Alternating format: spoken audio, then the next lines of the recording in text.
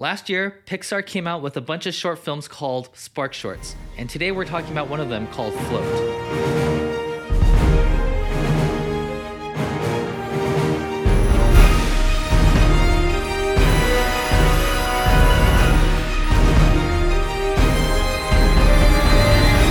A 6-minute animated short by first-time director Bobby Alcid-Rubio is a story about a proud father of a baby boy who begins to float.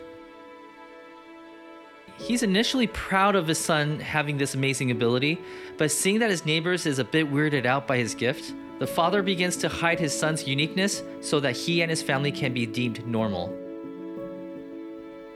At home, the boy is allowed to express his gifts, but upon leaving the confines of his private world, the father becomes incredibly overbearing. Now, the father seems to be playing a game of maintaining two faces. A face that's acceptable to the world, basically telling you, hey, we're just like you, world.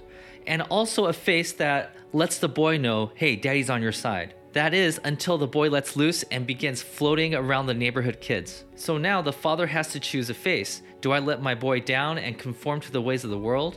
Or do I let the public know that we're not like everyone else? Or maybe a better way of looking at this is, am I a father that cares about what the world thinks of me?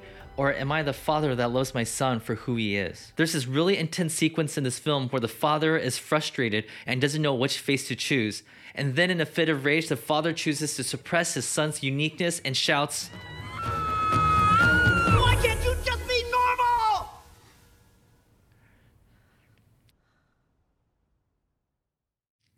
See, this is the moment when the two faces collide. The father chooses the face that says, stop being yourself and be like everyone else. The expression of your uniqueness has a place in time, which is at home. And you could totally see the disbelief in the boy's face. He thought his dad had his back. Now, immediately when the father sees his son's glow fade away, he realizes his mistake. He recognizes that he's put all the society's weight on him, represented by this backpack of stones, and in the process crushed his soul. So, he tries to console his son. He comes to the conclusion that the world is too dull if everyone acted like everyone else. The world finds its true joy when people are true to themselves.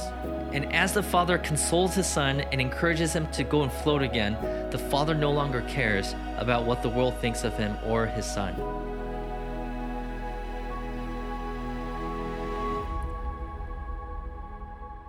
And at the end of the film, the director displays this screen. He said this film is dedicated to his son Alex, who made him a better father. So who is Alex, and what's the story behind this story? Well, in a behind-the-scenes video, Rubio reveals that his son is autistic. And he talks about how he was feeling self-conscious every time he went out in public with his son. And he wanted Alex to know that it's okay for you to be you, and that he will always accept him the way that he is. In the production of this film, Rubio reveals that his team of animators started sharing their own experiences. It turns out that they get embarrassed when their non-autistic kids act differently than their community. So over time, this film became a passion project for the entire team. A short film about parents learning to accept their kids as they are, autistic or not. Now, as a side note, there is a part of me that kind of pushed back on this point. I mean, isn't it the parents' job to make their kids acceptable to society? I mean, when I teach my son manners, aren't I in essence trying to change him? I mean, when he acts up in public, shouldn't I discipline him? And upon reflecting on these questions, I realized that there is a huge difference between what I just listed and what the film is really about.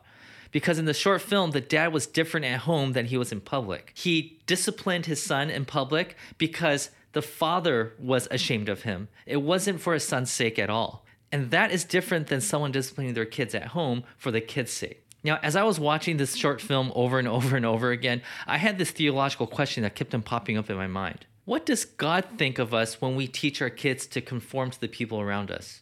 I mean, King David, in a theological poem he wrote about 2,500 years ago, said that every human being is fearfully and wonderfully made by God.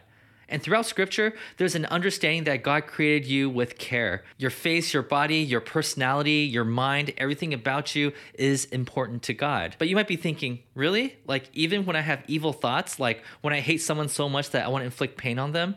I mean, how about my shame? How about my pride? Was that part carefully crafted by God? And the answer to that is, well, no. Basically, when God created you, he created you with a perfect vision. What I mean by that is that you were supposed to be a certain person with a certain personality, with a certain purpose, but we lost that vision. Like, imagine that if this is who you were meant to be, we added other things on top of that. Or think about it this way.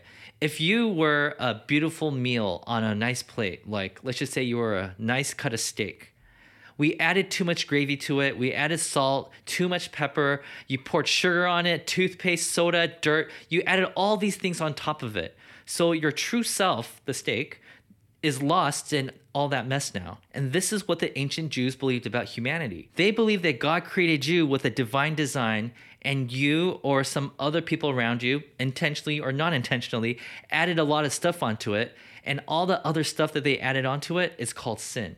So if these people believe this, that means that they wanted to make sure that when they're raising a child, that they didn't add more to the child than they were meant to add. In one of their ancient wisdom writings, it says, "Start children off on the way they should go, and even when they are old, they will not turn from it." What this means is God wants you to raise your kids in the way that God designed them.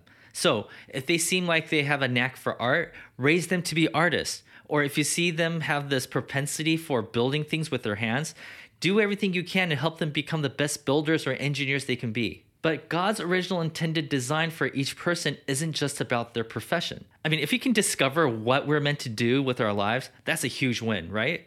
But more so than what we do, we want to know who we're meant to be.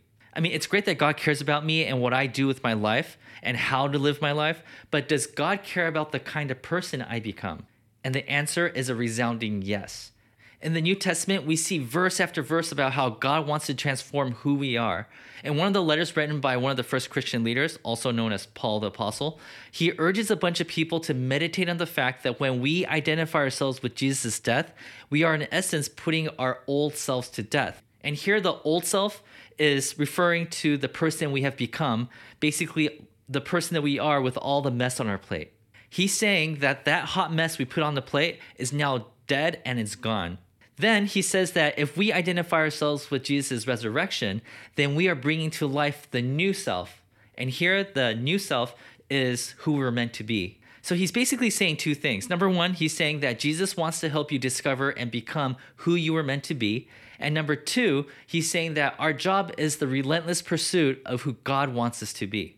And the way we do this is by letting our old self die and letting our new self rise. And that sounds a bit complicated, right? I mean, what does it mean to die to self and rise with Christ? I mean, what does that mean?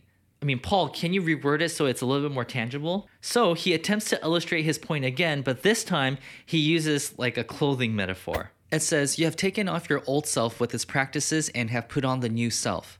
You are being renewed in knowledge in the image of its creator." Okay, if that didn't make any sense, then let me teach it to you by teaching you a new concept. It's called eschatological realism. Okay, so to understand what eschatological realism is, you have to understand two concepts and then mash them together. So the first concept is that since the day you were born, sin has polluted who you're meant to be. And then the second concept is that we are all created in God's image. That means your true self came from God. So the logic here is that as you grow closer to Jesus, you'll become more the person you were intended to be. In another letter that Paul wrote to another community, he says this: "He who began a good work in you will carry it to completion until the day of Christ Jesus." So basically you have these two concepts. First, sin has been forming you your entire life. Your ugly past has made you the person that you are today.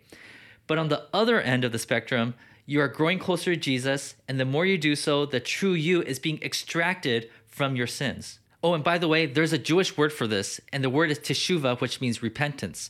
Teshuvah in Hebrew literally means to return, as in return back to the person that God intended you to be in the first place. Eschatological realism says that God originally intended you to be a certain person, so rather than letting your past form you into the identity that you are not, Jesus is pulling you towards who you were meant to be. And this is what God wants for each of you. If you ever thought, why am I not like everyone else? Well, the theological answer to that question is, well, you're not supposed to be like everyone else. You need to be you, and anything other than that would be called sinning. And when it comes to raising your kids, do everything you can to develop the uniqueness of your child. If our calling is to experience heaven together, then we have to let ourselves and our children be more of who God intended us to be. My favorite part in this film is at the very end. When the dad lets his son be who he is meant to be, the storytellers wanted to animate the dad to be excited, like the most excitement he's ever experienced in his life. And this is what we got.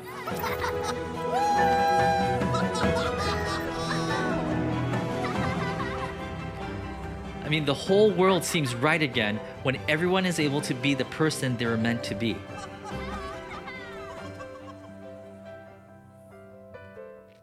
So, church, may you always relentlessly pursue who God intended you to be. And may God give you the strength and courage to be you. And may we all, including your family, experience heaven together. God bless.